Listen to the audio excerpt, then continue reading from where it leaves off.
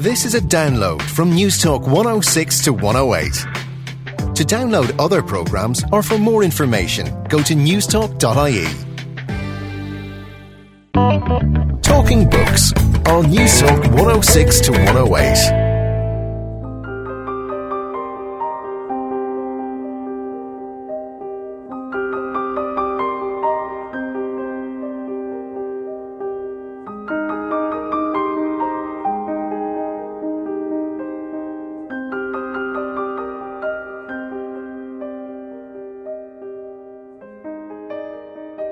In Fugitive Pieces, the Canadian novelist Anne Michaels writes, "Nothing erases the immoral act, not forgiveness, not confession, and even if the act could be forgiven, no one could bear the responsibility of forgiveness on behalf of the dead. No act of violence is ever resolved. When the one who can forgive can no longer speak, there is only silence." Hello, good morning, and you're very welcome to Talking Books. I'm Susan Cahill. How do we make sense of history, and is it possible for individuals and for communities to move on from the traumatic events of the past? On this week's show, award-winning Canadian poet and novelist Anne Michaels explores the impact of history, the nature of remembrance, consolation and the gradual instant. And what is the future for Irish publishing? Today we're celebrating 30 years of the iconic Dublin publishing house, the Lilliput Press, with its rather rock and roll publisher, the great Anthony Farrell. I feel passionately that books are a sort of permanent window in the world, and I think the digital medium is inherently unstable, and people save things, they go to the iCloud, but the book is the vehicle of transmission for culture. We began in a hot metal era, and we're now in the iCloud, but I think the book is the bridge to our self-understanding. A book is the important reflective surface for the mind. This is a show about truth and remembrance, courage and creativity, trauma and connection. But first, holding the reader close with Canadian poet and novelist Anne Michaels. Anne Michaels is a writer of tremendous depth, style, integrity and grace. Born in Toronto, Ontario in 1958, Anne is an adjunct professor in the Department of English at the University of Toronto. Anne first came to prominence as a writer of poetry, focusing mainly on the historical record, and later moved into fiction, where she cemented her unique narrative design. Anne says she admires a kind of essential gut humanism and is conscious of writing in a way that allows the reader a place in the book. She says, "I want the reader to come into the book." Anne is best known for her two novels, Fugitive Pieces and The Winter Vault, which investigate themes of pain, love, grief, separation and connection. Anne's first novel, Fugitive Pieces, was published in 1996 to robust international critical acclaim. It won the Orange Prize for Fiction, the Guardian Fiction Prize and the First Novel Award in Canada, introducing Anne to a global readership. Fugitive Pieces is divided into two autobiographical narratives, Book 1 and Book 2. Book 1 tells the haunting and dramatic story of Jacob Beer, who was a Jewish child in Poland during World War II, narrowly escapes being killed by the Nazis. Luckily, Jacob is rescued by a compassionate Greek geologist who takes him to Canada, where he slowly learns to psychologically and emotionally grapple with his painful memories of the Holocaust. Book 1 follows Jacob's extraordinary life, his marriage, career successes as a poet, and his obsession with his traumatic memories of the Holocaust. Book 2, the second story, is written from the perspective of an admirer of Jacob's poetry, Ben, a Canadian academic of Jewish descent who was born in Canada to survivors of the Holocaust. Ben becomes obsessed with Jacob's story.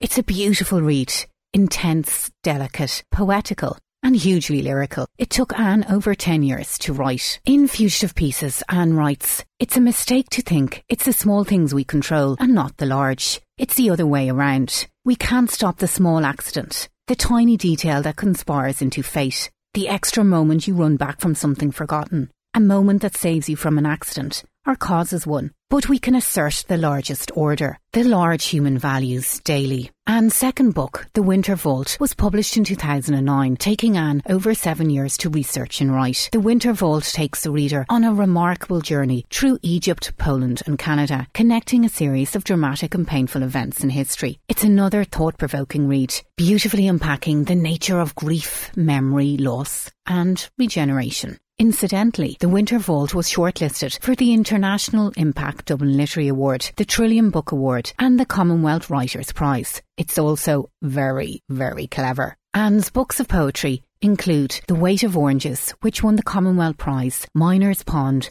which won the Governor-General's Award and the Canadian Authors Association Award for poetry. She's also published Skin Divers and the recent Correspondences, which was shortlisted for the 2014 Griffin Poetry Prize. Anne writes, "Any given moment, no matter how casual, how ordinary, is poised, full of gaping life." Well, over the summer, I got the chance to spend some time with Anne at the West Cork Literary Festival, and we sat in the grounds of Bantry House discussing her books. I asked Anne about her unique narrative style and the importance of finding connection. In The Winter Vault, that's a very predominant question that book asks, and there's a line that is repeated in various ways in the book. Regret, shame, loss, these are not the end of the story, they are the middle of the story.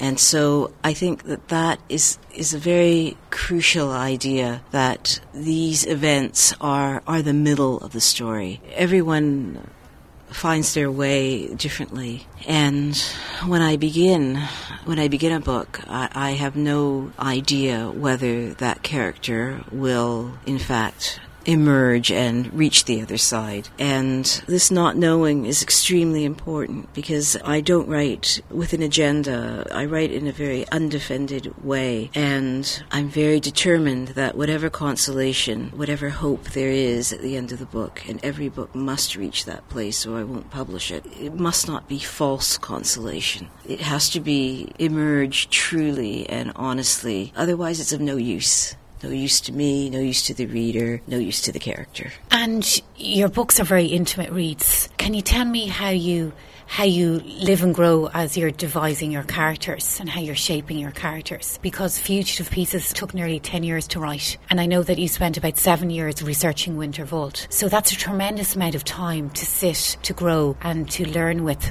a character. It's an incredible privilege to be able to spend time with another human being, to be able to spend time with a character, to be allowed the time to understand another human being, whether fictional or not fictional. It's a privilege. And the characters, in a sense, keep me company through very difficult questions. So I think, in a way, they give me courage to go to places that are otherwise extremely difficult. And I hope that for a reader, the character also will do the same thing for a reader. And you said something very interesting in the workshop today in Bantry House. You said that you like to bring the reader as close to the brink, right to the point before they're actually going to walk away almost from the book. So it's about that tension. I think that precisely those questions or those events that are so disturbing or so difficult to understand, that we naturally, it's human nature to turn away. And when the event is an historical event, we must understand as deeply as we can. And so there's a moment which is completely tied to morality, in which I try and bring the reader, which is a moment where we think and feel, not one without the other. And to be able to think and to feel at the same time is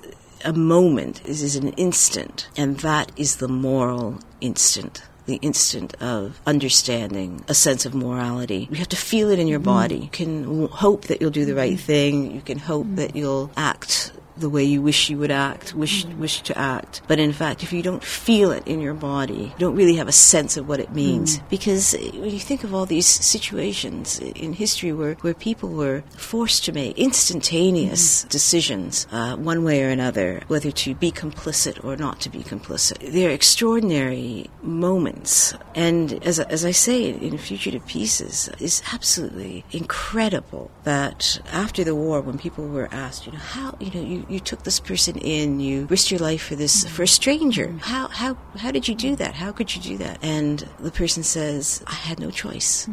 I had to. And that is that instantaneous moment of moral knowledge which you feel in your body. In Fugitive Pieces as well, when Athos, the Greek geologist, when he plucks Jacob out of the mud, it's an instantaneous decision, which of course changed both of their lives. So what I guess I'm trying to get at is that the way we act towards others, the way we live every day, this is exercising that moral muscle, and we must exercise it. Otherwise, we lose the capacity. And you've written a lot about big historical themes. And I'm wondering, do you think we are receptive to history? And do you think books allow us to be receptive to our history and to learn from our history, or to learn from our shared traumas, our shared griefs? We're all absolutely affected by history, whether we have any sense of it or not. The world we inhabit is formed by huge forces around us that we are also responsible for. That the whole notion of the gradual instant in Fugitive Pieces is about that. How complicit and incomplicit that we are, we determine things. And so our stories, everyone knows how important our stories are, whether they're family stories, whether they're cultural stories. But how we receive those stories, what we learn from them, that's up to us. You must have a lot of trust in the reader. I have a tremendous respect for the reader. I have a tremendous respect for my characters, and I have a tremendous respect for my subject matter. Taking the time, taking a tremendous amount of time writing a book, trying not to waste a word, that is also out of respect for the reader and the subject matter, the characters.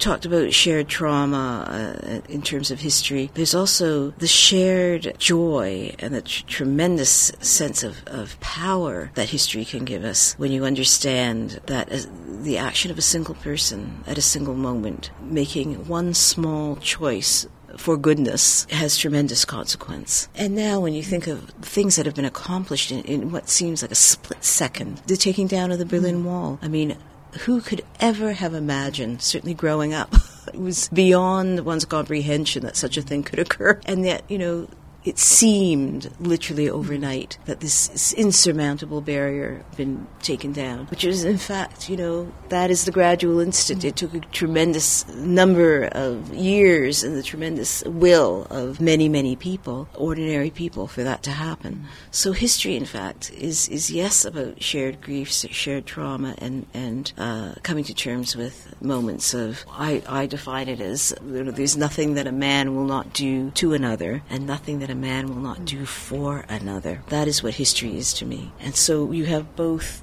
those things. Now, Fugitive Pieces and also Winter Vault have a very layered and richly textured storyline, and you connect locations and people's experiences of history. Can you talk to me about the importance of making those connections for you as a writer? Well, certainly in the Winter Vault, I was dealing with 3 historic events. So I was asking very fundamental questions, but the same questions in very differing contexts. The first event was the building of the Aswan Dam, massive dam. We're very used to the idea of these massive dams now and understand the hugeness of the consequences, but the Aswan Dam was one of the first, and a dam so large, it was so powerful that it in fact affected the tilting of the axis of the earth. Enormous ecological consequences. And when that dam was built, it flooded land, a territory as large as England, and displaced thousands upon thousands of people, displaced an entire nation, the Nubians, and also flooded thousands of archaeological sites. And there was an attempt made to save some of those sites, and the Abu Simbel Temple was the most extraordinary of those sites, and their solution was to, in fact, dismantle it block by block and move it 60 meters higher up the cliff away from the floodwaters. What happens when you move a temple? When they resurrected it, is it still a temple? So the moving of the Abu Simbel Temple and the flooding of the Aswan Dam, that's the first historical situation. The second was the building of the St. Lawrence Seaway in Canada, which also displaced thousands of people, drowned villages, drowned towns, and also forced people to make a tremendously difficult decision, which was the hydro company said, we can move the graves because graveyards would be flooded. And they gave people a choice. We'll come in and pay for it and we'll move the graves, as if it were something simple. And most people, in fact, decided not to move the dead. And for years, decades afterwards, they were afraid to swim in the river for fear that the dead would rise up into the water. So the building of the seaway is a second historical context. And the third is the rebuilding of Warsaw after the Second World War. And Warsaw was a city that was ruined not by bombing and not in the heat of battle so much as by a very systematic dismantling by the Germans. They numbered buildings, big white painted numbers on the sides of the buildings, and then took the city down piece by piece. The city was decimated.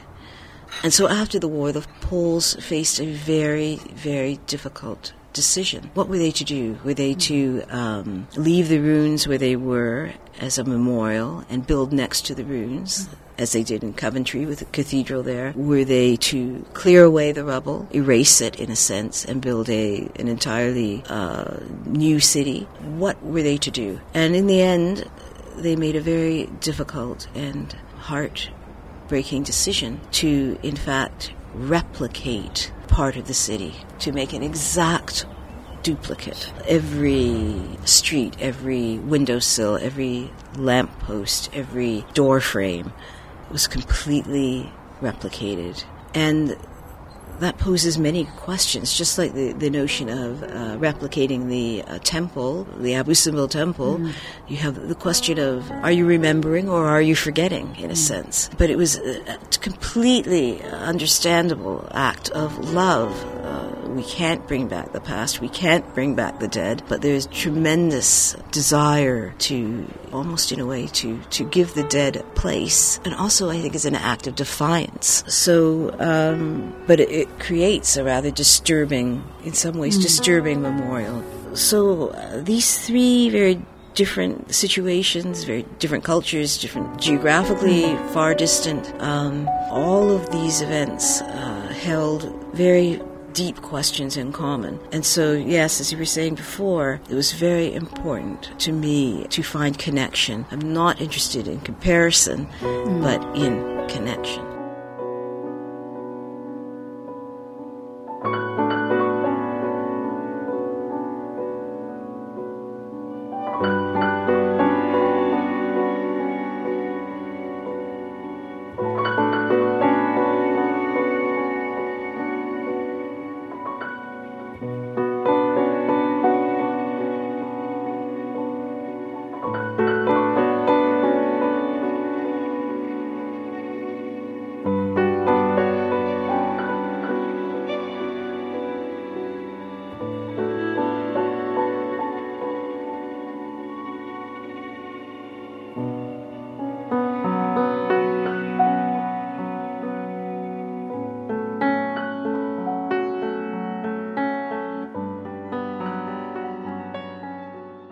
And that was Canadian poet and novelist Anne Michaels. Anne's latest collection of poetry, Correspondences, is an elegy for the poet's late father, Isaiah Michaels, combining a book-length poem with 26 portraits of famous academics, artists and writers who Anne views as her father's kindred spirits. Correspondences is published by Macselland and Stewart and retails at about €20. Now, if you've not read Fugitive Pieces or The Winter Vault, well, you're in for quite a treat. Anne writes exquisitely. And for those interested in the music lurking in the background, well, it's the superb Australian composer and pianist Sophie Hutchins. I think you'll agree, she certainly hits the tone. Okay, coming up next, we're going to take a little bit of a nature walk to Dublin's Lilliput Press.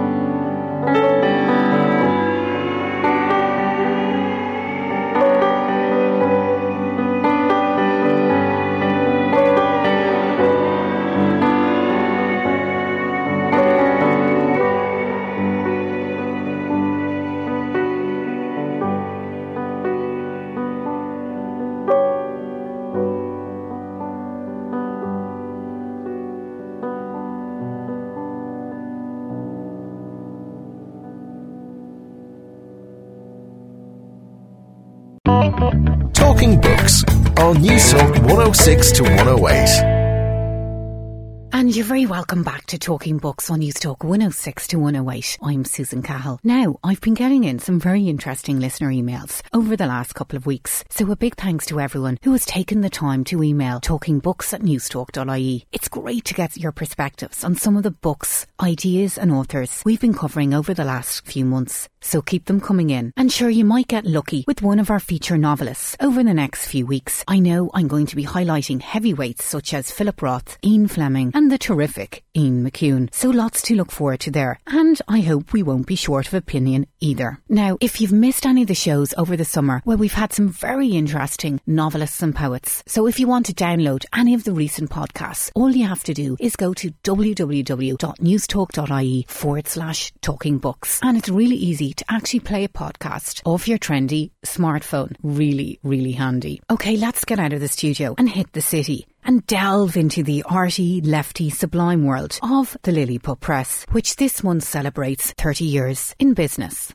The Lilliput Press was founded in 1984 by Anthony Farrell in County Westmeath and is known for producing books of immense class, challenge, joy and charm. In 1989, the Lilliput Press moved to Dublin's lively and artistic Arbour Hill, which is north of Dublin city centre, and has today published over 500 titles, encompassing art, architecture, autobiography and memory, biography and history, ecology and environmentalism, essays and literary criticism, philosophy, current affairs and popular culture, fiction and drama and poetry, all broadly focusing on Irish themes. Its noteworthy publications include The Spinning Heart by Donal Ryan, The Irish Diaries 1994 to 2003, Alistair Campbell, Desmond Hogan's The Leaves on Grey and The Yarn Maker, Mike Scott's Adventures of a Waterboy and Nostos by John Moriarty. Well, last Wednesday I biked over to the Lilliput Press to meet with the great Anthony Farrell. It's an amazing space, very atmospheric and of course jammed with all sorts of unique and interesting books. Let's take a listen. We're surrounded by our books here, over 500 titles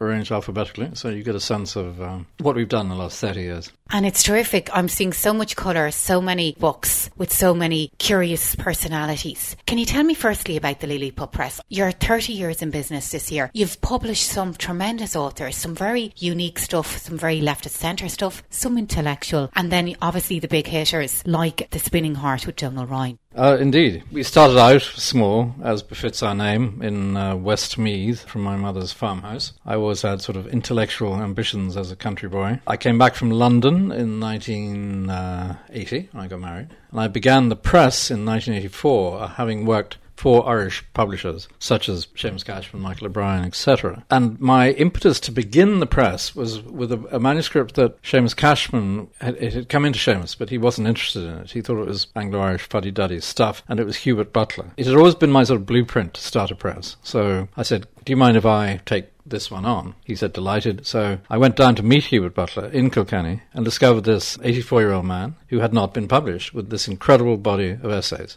He was a pacifist intellectual who wrote extensively throughout his life, widely travelled. He'd been in Russia in the 20s and 30s. About a third of his writings were about the Balkans. He knew Serbo-Croat, and he went there after the war and uncovered these incredible files on the Serbo-Croatian massacres and documented it thoroughly, and then fell out with the Catholic Church, who were part of the problem, and was ostracised within his own community. So his own story was fascinating, and it unreeled through the essays that he'd penned, which had appeared in small magazines, like The Bell, with Sean Whelan and others, the 20th century. So we gathered them, and I edited them, and the first volume was called Escape from the Anthill, which Owen Harris launched for me, and his wife Anne Harris gave a full page to in Image magazine, and that announced Hubert Butler to the world. Devlin Murphy reviewed it in the Irish Times, Mike Gibbon and others. He took off. Do you think what he wrote about the Catholic Church, do you think that is the reason why he wasn't widely known? Because he tackled some of the uncomfortable issues related to war. Do you think as a result his career didn't take off? Well, he wasn't a career-conscious person. He wrote for himself as much as for posterity. And he was in the liberal Protestant tradition, so he was